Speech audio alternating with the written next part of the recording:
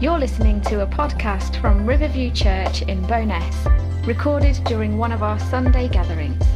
For more information about Riverview Church, or service times, or contact details, go to riverviewchurch.uk or find us on Facebook at Riverview Bowness.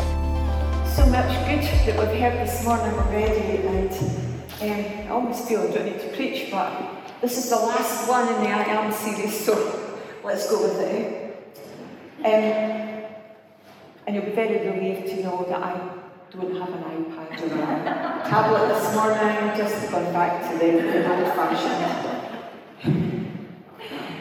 So this is the final I Am statement. Remember, it began with the call to Moses. In Exodus 3, it was 13 and 14, Moses said to God, "Suppose I go to the Israelites and say to them, 'The God of your fathers has sent me to you.' And they ask me, 'What is his name?' Then what shall I tell them?" And God said to Moses, "I am who I am." And this is what you are to say to the Israelites, "I am has sent me to you." And we've spent the last few sessions of this series looking at Jesus on earth, God's Son, announcing himself, the great I Am. John 8:58, we read that Jesus is speaking. He says, "I tell you the truth," Jesus answered, "before Abraham was born, I am." And if you go on and read the next verse there, you'll read how the Jews wanted to stone him because he was committing blasphemy, claiming to be God. But you know, Jesus was simply proclaiming the truth. He was and he is God, the great I Am. And Jesus took the name 7 times while on earth, and this was one of the reasons why the Jewish leaders wanted him dead. And we've looked at them all now. He said, "I am the bread of life. I'm the light of the world. I'm the door. I'm the good shepherd. I'm the resurrection and the life. I am the way, the truth, and the life." And last time, "I am the true vine." And they were all showing us a little more of the character of God and who he is for his people when they know him for themselves. And today we're completing the series with amazing words, not from earth this time, but from heaven. So let's read from Revelation chapter 1, and we're reading verses 1 to 8. The revelation of Jesus Christ, which God gave him to show his servants what must soon take place. He made it known by sending his angel to his servant John, who testifies to everything he saw. That is the word of God and the testimony of Jesus Christ. Blessed is the one who reads the word of this prophecy, and blessed are those who hear it. So we're blessed this morning, folks. And take it to heart what is written in it, because the time is near. John, to the 7 churches in the province of Asia, grace and peace to you from him who is, and who was, and who is to come, and from the 7 spirits before his throne, and from Jesus Christ, who is the faithful witness, the firstborn from the dead, and the ruler of the kings of the earth. To him who loves us, and has freed us from our sins by his blood, and has made us to be a kingdom and priests to serve his God and Father. To him be glory and power forever and ever. Amen. Look, he's coming with the clouds, and every eye will see him, even those who pierced him. And all the peoples of the earth will mourn because of him. So shall it be. Amen. And here it is. I am the Alpha and Omega, says the Lord, who is, and who was, and who is to come, the Almighty. The Almighty. So this is the final I Am statement made by Jesus, not from earth this time, but from heaven. I am the Alpha and the Omega, says the Lord God, who is, and who was, and who is to come, the Almighty. Now, probably, I would think some of you and some other Christians might find the book of Revelation not to be the easiest read or the easiest biblical book to understand. But I do love the fact that revelation simply means unveiling. So to uncover or to reveal something, and I'm greatly encouraged that this is a book where the Holy Spirit seems to just pull back the curtain and give us the privilege of seeing the glorified Christ in heaven and the fulfilment of his sovereign purposes for our world, particularly his great purposes for our church. It's been talked about this morning. Jesus is coming back again.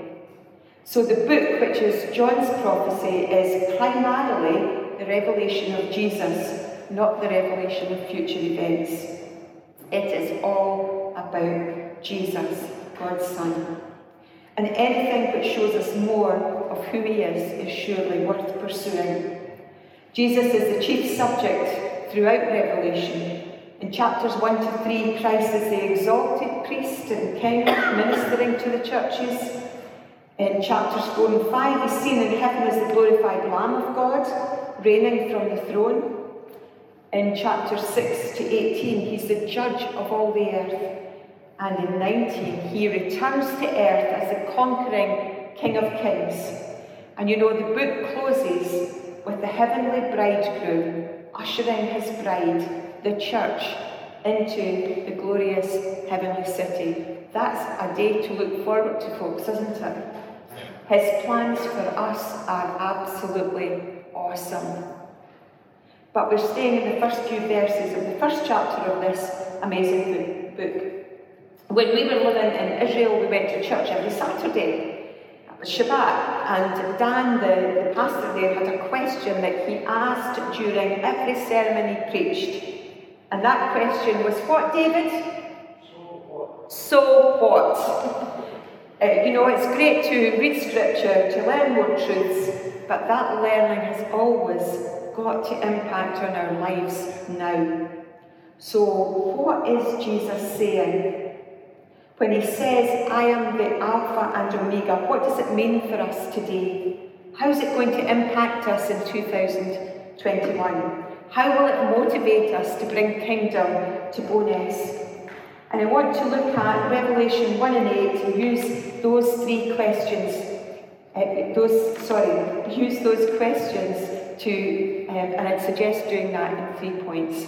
So my 3 points are, back to 3 this week, let's consider the Alpha and Omega, and then let's consider the beginning and the end, and finally, let's consider the one who is to come. So, first of all, the Alpha and Omega. You know that the first letter in the Greek language is Alpha, and the last is Omega. Now that means that Christ not only began the universe, but that he will speak its final word as well. He's the complete one. Everything we need is in him. He repeats, I am the Alpha and Omega again, right at the end of the book. In Revelation 21 and 6, he says there, it is done. I am the Alpha and Omega. I'm in control. I'm making everything new.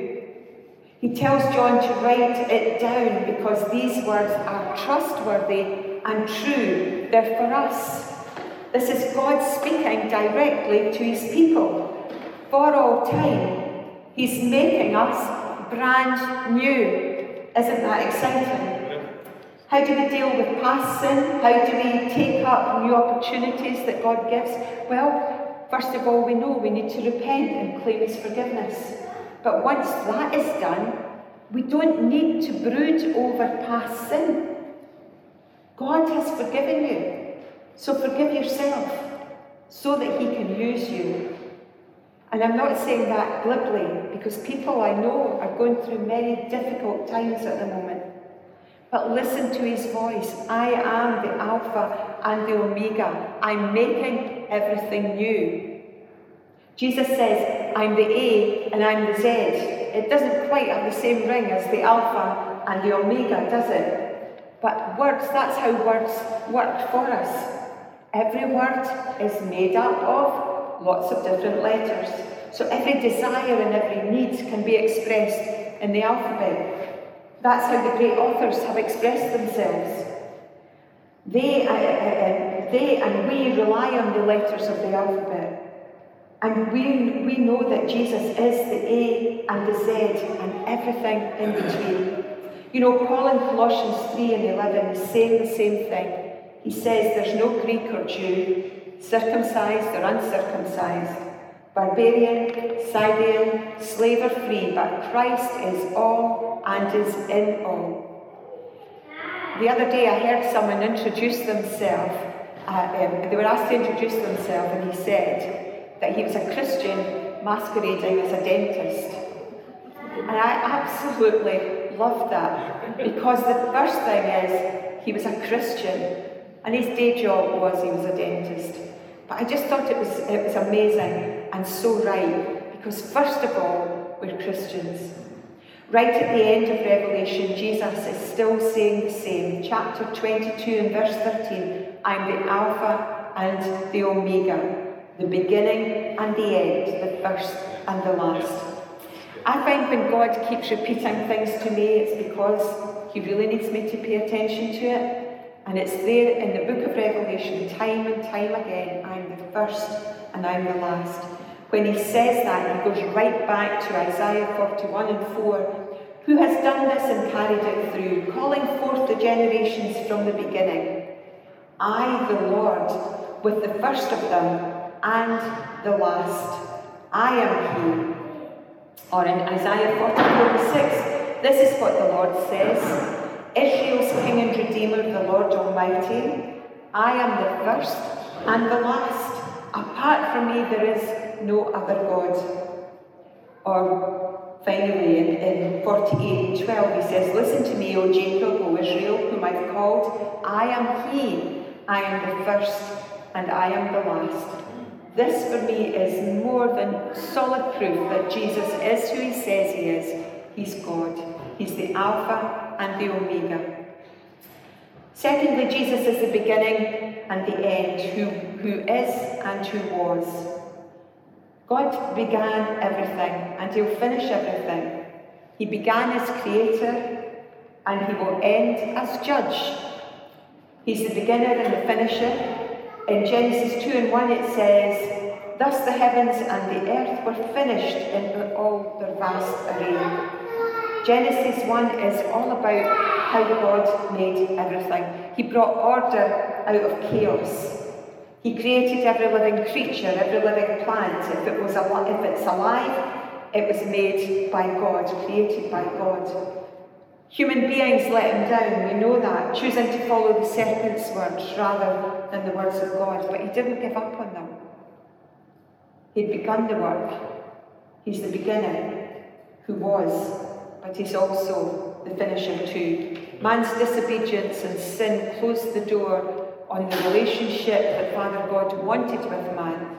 Sin made that great chasm, that great gulf which remained until God gifted us redemption through the finished work of Calvary. Jesus, God's Son, came to the sin-cursed earth, lived as a man, taught us through his works and his words that he is the author and the finisher of our work to bring us back to Father God.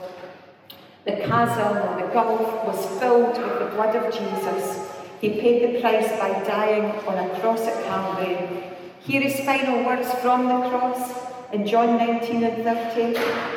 He's just had a drink and he says, Jesus said, it is finished. And with that he bowed his head and gave up his spirit. It is finished, done for all time for us. All the prophecies throughout the Old Testament of the coming Redeemer were fulfilled when that baby was born of a virgin mother in a dirty, dark stable in Bethlehem more than 2,000 years ago. His life and ministry constantly proclaimed his deity. Indeed, we've spent the last 8 weeks looking at the I am statements he made. And ultimately, his death and resurrection finished completely for all time the gulf between God and man. All possible only by God becoming a man, showing the way to live, and paying the price for all our sins, bringing us back to an intimate relationship with Father God. He's my dad this morning. He's your dad because of all that Jesus did for us. There's a little bit of finishings which will happen when he returns.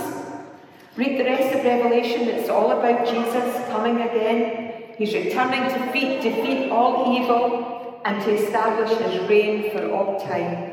Revelation is a book of victory. Amen. We read already Revelation chapter 1 to look at the final I am statement made by Jesus.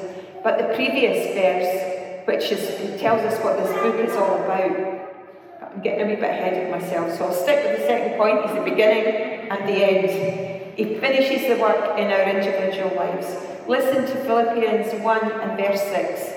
Being confident of this, that he who began a good work in you will carry it on to completion until the day of Christ Jesus, until he comes back or until he calls us home to be with him in glory. This verse is such an encouragement for us when everything seems to be going wrong. You'll get times like that as well, I expect, or is everything just bright and rosy all the time? But we all get down from time to time, but let me tell you, it is always our Father's way to finish and to perfect everything he begins. He's not interested in just gluing onto our lives a thin veneer that's typical of some modern furniture. He carves things that are solid and permanent, things that will last for all time and live on through eternity. You can trust him. Salvation is just the beginning. He's not through with us yet. Listen to Paul writing to the church at Ephesus, chapter 2 and verse 10. For we are God's workmanship. Now, I heard that translated much better. For we are God's work of art, created in Christ Jesus to do good works, which God prepared in advance for us to do. Verse 9 makes it clear we're not saved by good works. We can never earn salvation. But verse 10 says that we are created for good works. We have a work to do. He is going to bring his kingdom to Bowness as people see him in us. And thirdly and finally, he's the one who is to come. Amen. Who is and who was and who is to come. The one who died and rose again is coming back. Amen. Come on. That surely demands a hallelujah. Yeah. I can hear Tom, I can't hear him now. Let me remind you of Revelation 1 and 7. Look, he's coming with the clouds, and every eye will see him, even those who pierced him, and all the peoples on earth will mourn because of him.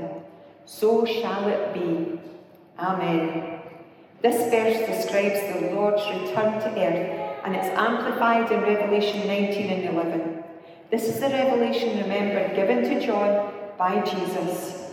I saw heaven standing open, and there before me was a white horse, whose rider is called Faithful and True.